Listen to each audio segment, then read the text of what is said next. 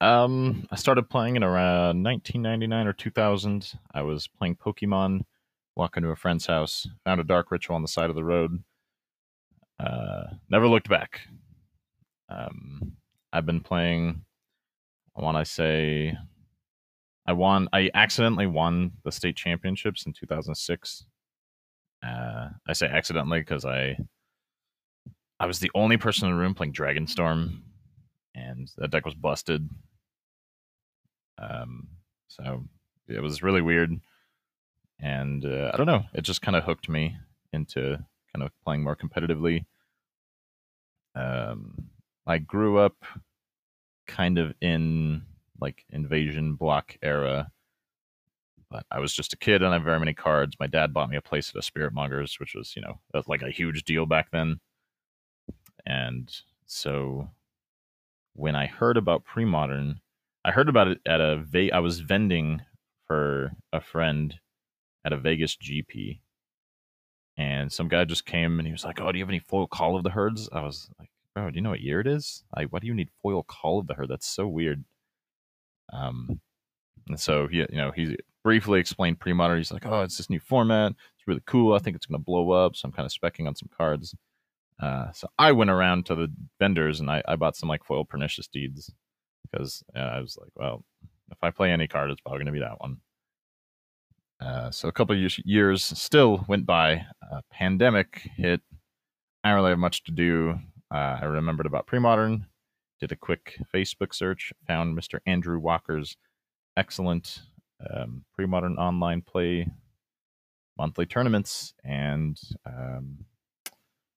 I entered my first one in June of 2019 or 2018, I believe. Must have been 2019.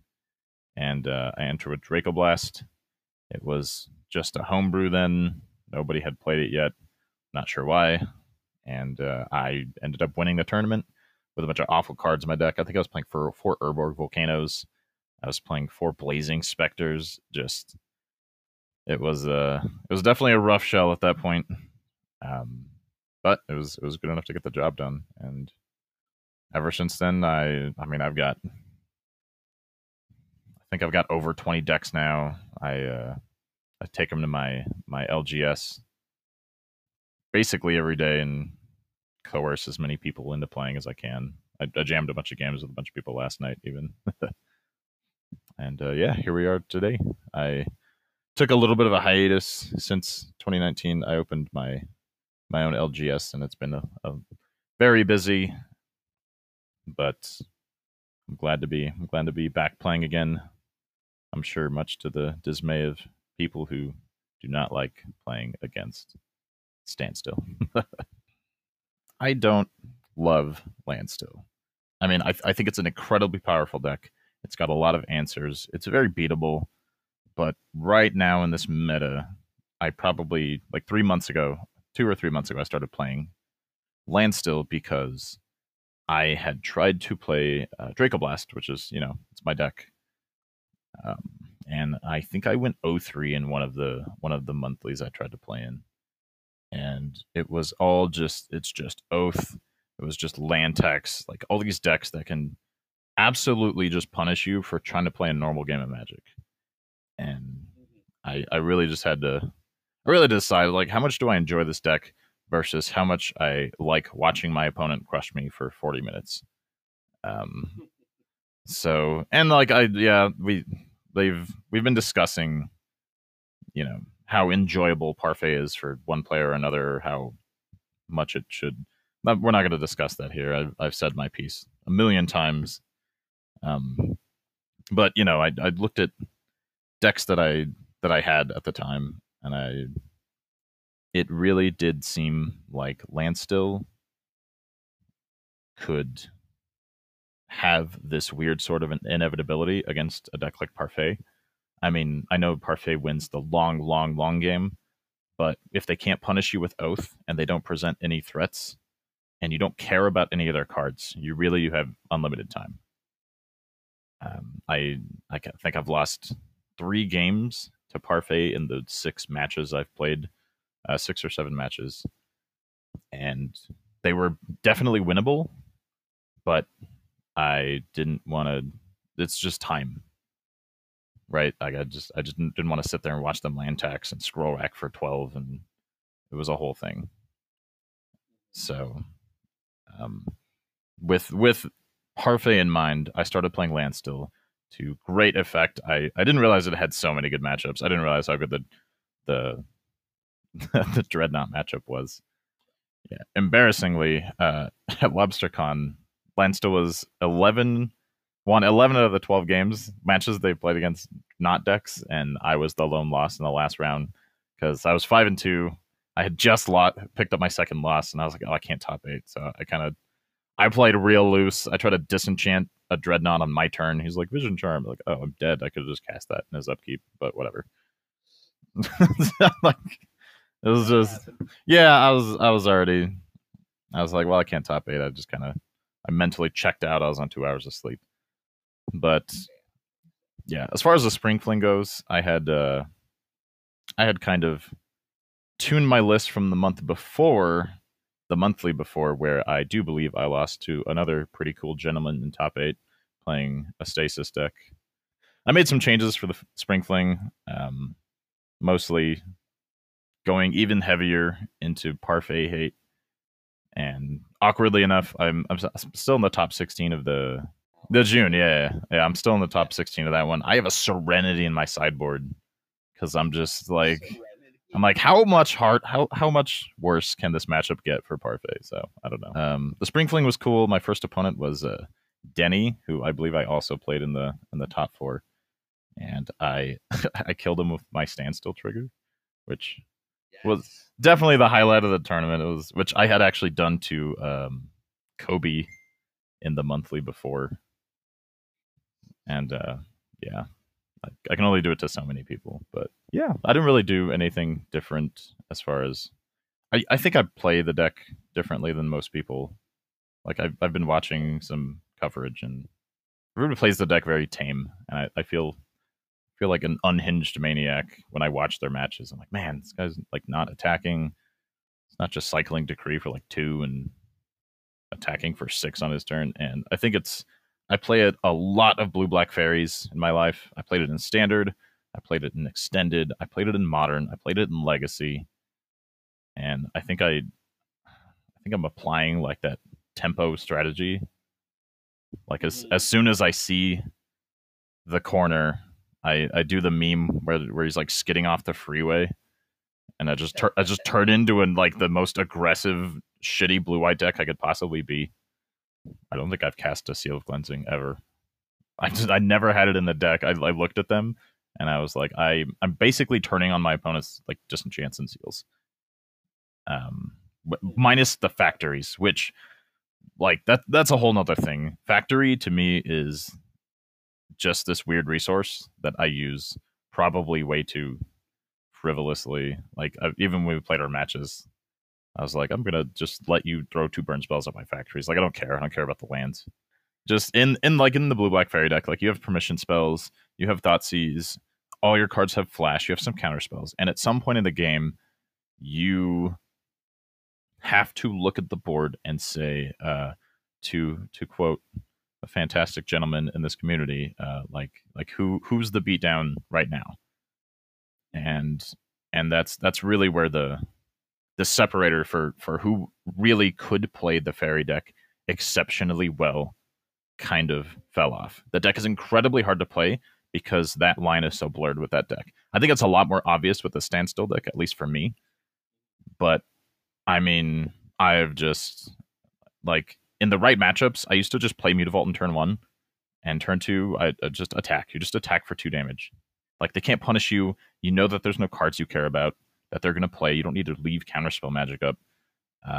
Particularly maybe in the most obvious. I used to play in Legacy, and I do that against the Miracles deck. Like, you don't play any cards I care about. I'm just going to attack you. Like, I make you answer this 2/2 until it doesn't matter anymore. And especially in the Sly matchup, I cut 2 lands because I want to have the spell density. I want to be closer to your spell density. The Dust Bowls don't matter. Like, if I'm going to die to a Barbarian Ring, I'm going to die to a Barbarian Ring. I'm not going to spend 4 mana to Dust Bowl a Barbarian Ring, get bolted 6 times. I'm not interested in that. So I cut a lot of the higher cost cards. I cut like a Decree. I cut a Factor Fiction. If Humility was still in my deck, I cut that. And it just doesn't matter if I have a ton of lands. I'm not trying to win with Decree in a reasonable amount of time. So especially in our game 4 or 5, and I just had like 2 factories and an island, and I saw you trying to like make the decision, and you can't not attack, right? You can't like play 2 creatures and just look at my 2 factories and go, well, it was a good time, Jackal Pup. We're just going to leave you home. Like, you can't do that. And maybe some other Landstill players don't try to block like an idiot there, but I really like using my lands to get your cards. Speaking to specifically Premodern, when people... Sorry, I'm going to go off on a little tangent here. But speaking to people who play modern Magic, like modern, not modern, the format, but like Magic as it is today, it's not the same game.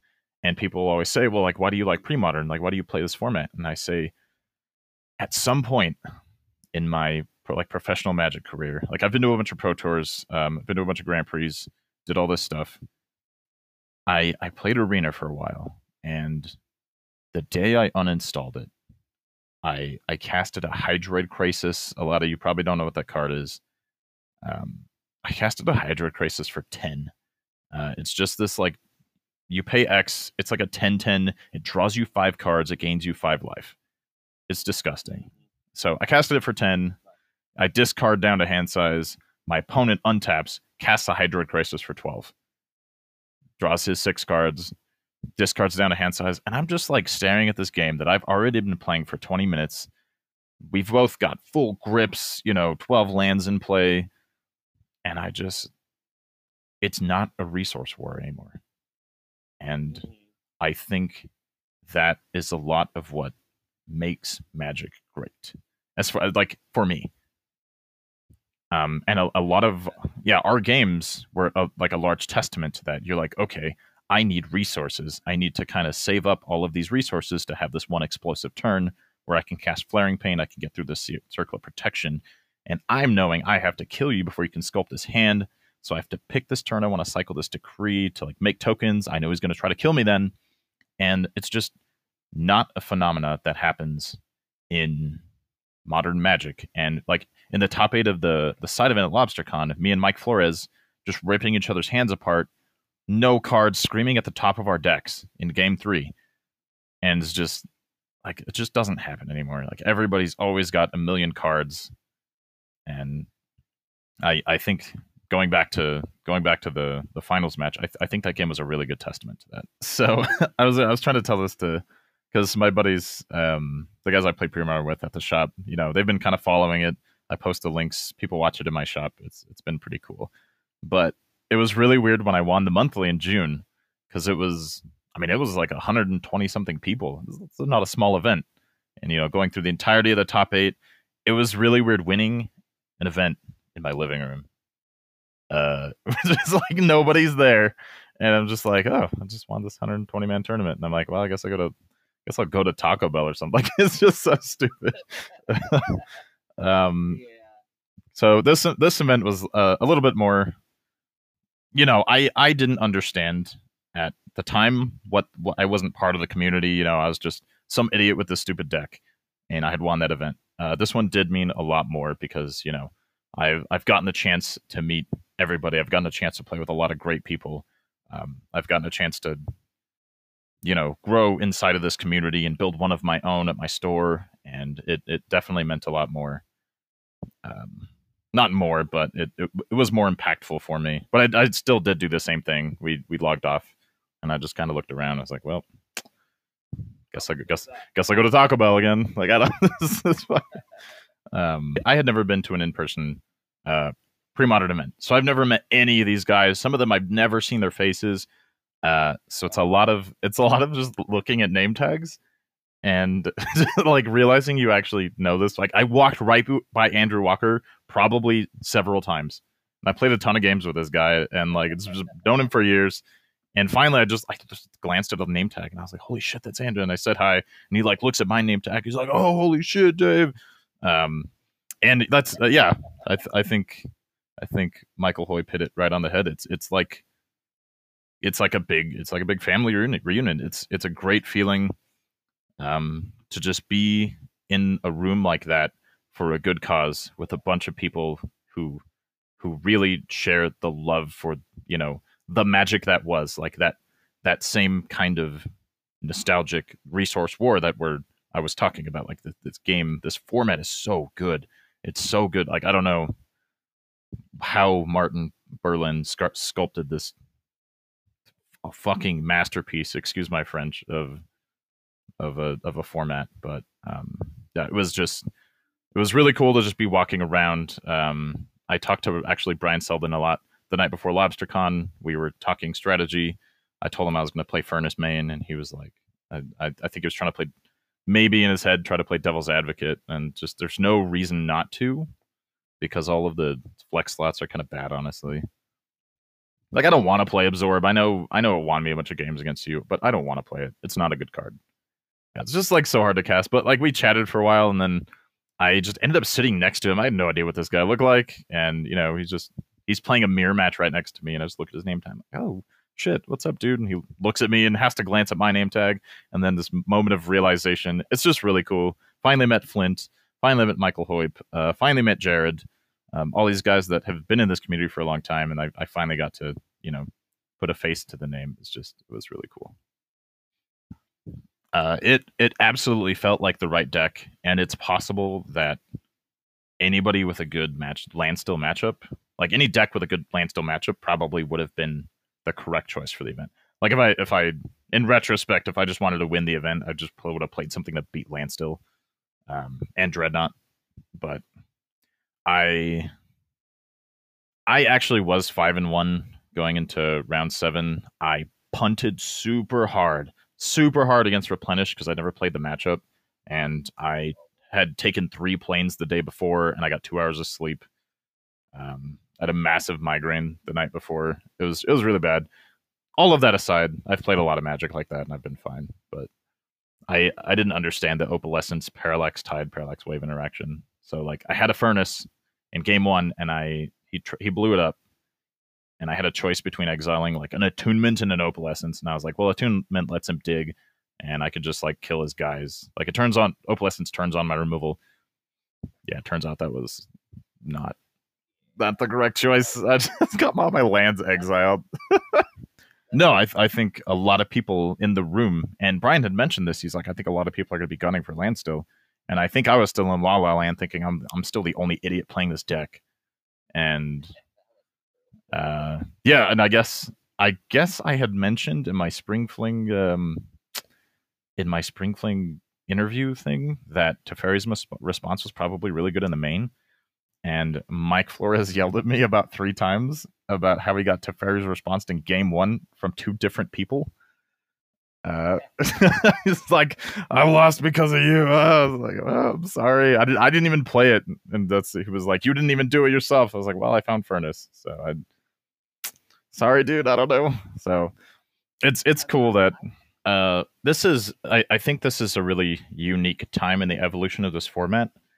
I think Parfait has changed a lot of perspective on deck construction, and evidence of that obviously is Flint's like reckless list is really hedged to defeat Parfait, and I was enjoying a lack of red decks in the meta because they really just can't beat that deck traditionally.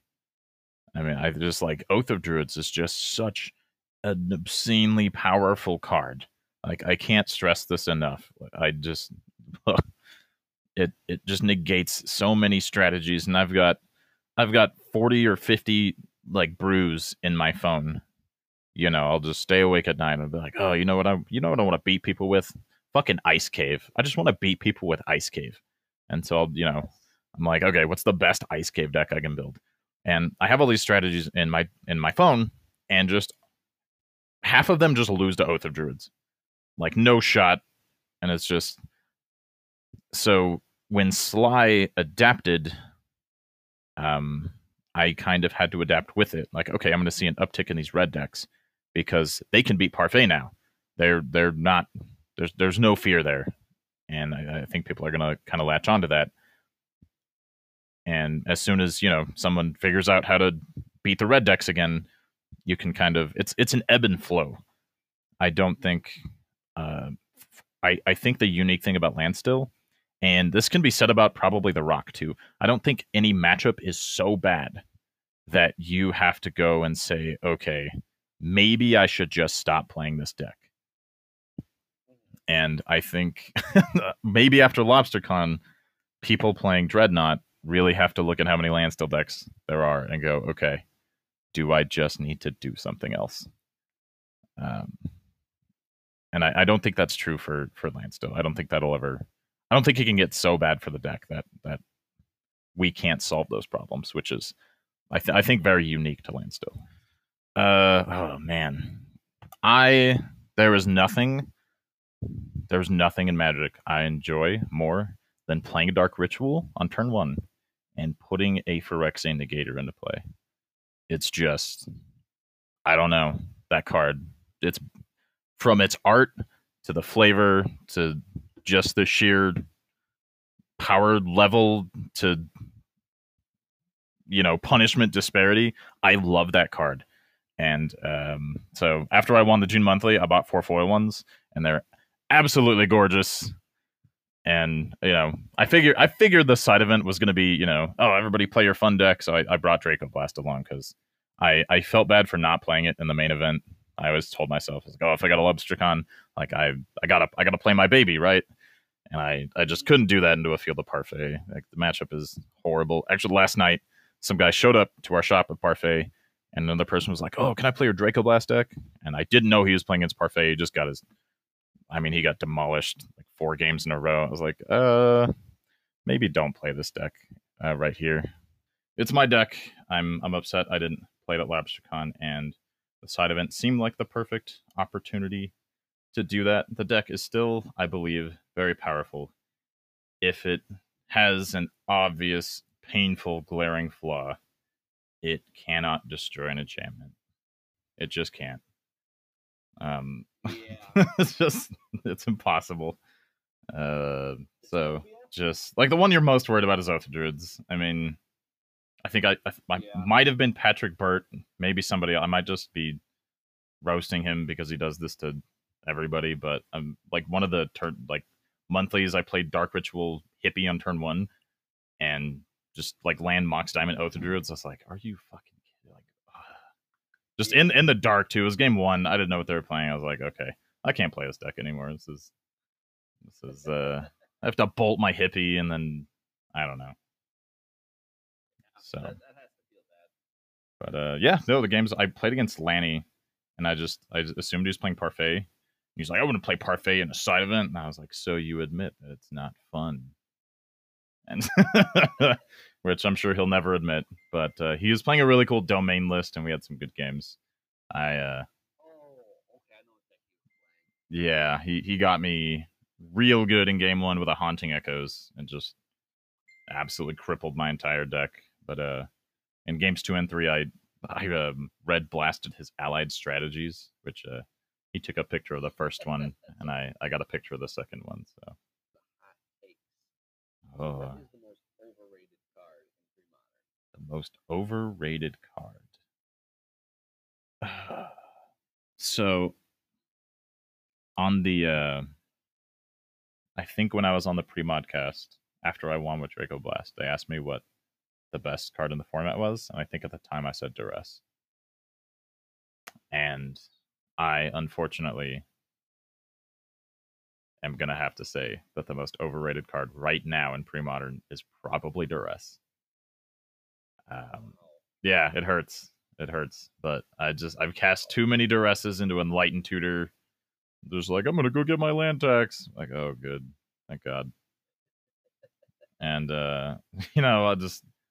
I'll cast it, and my opponent's like, I have 2 Goblin Lackeys and 3 Siege Gangs. I'm like, oh God, okay, good deal. I do think the card's obviously very good. You will not catch me dead playing it in a competitive event anytime soon, though. Right now, Premodern. Most underrated card.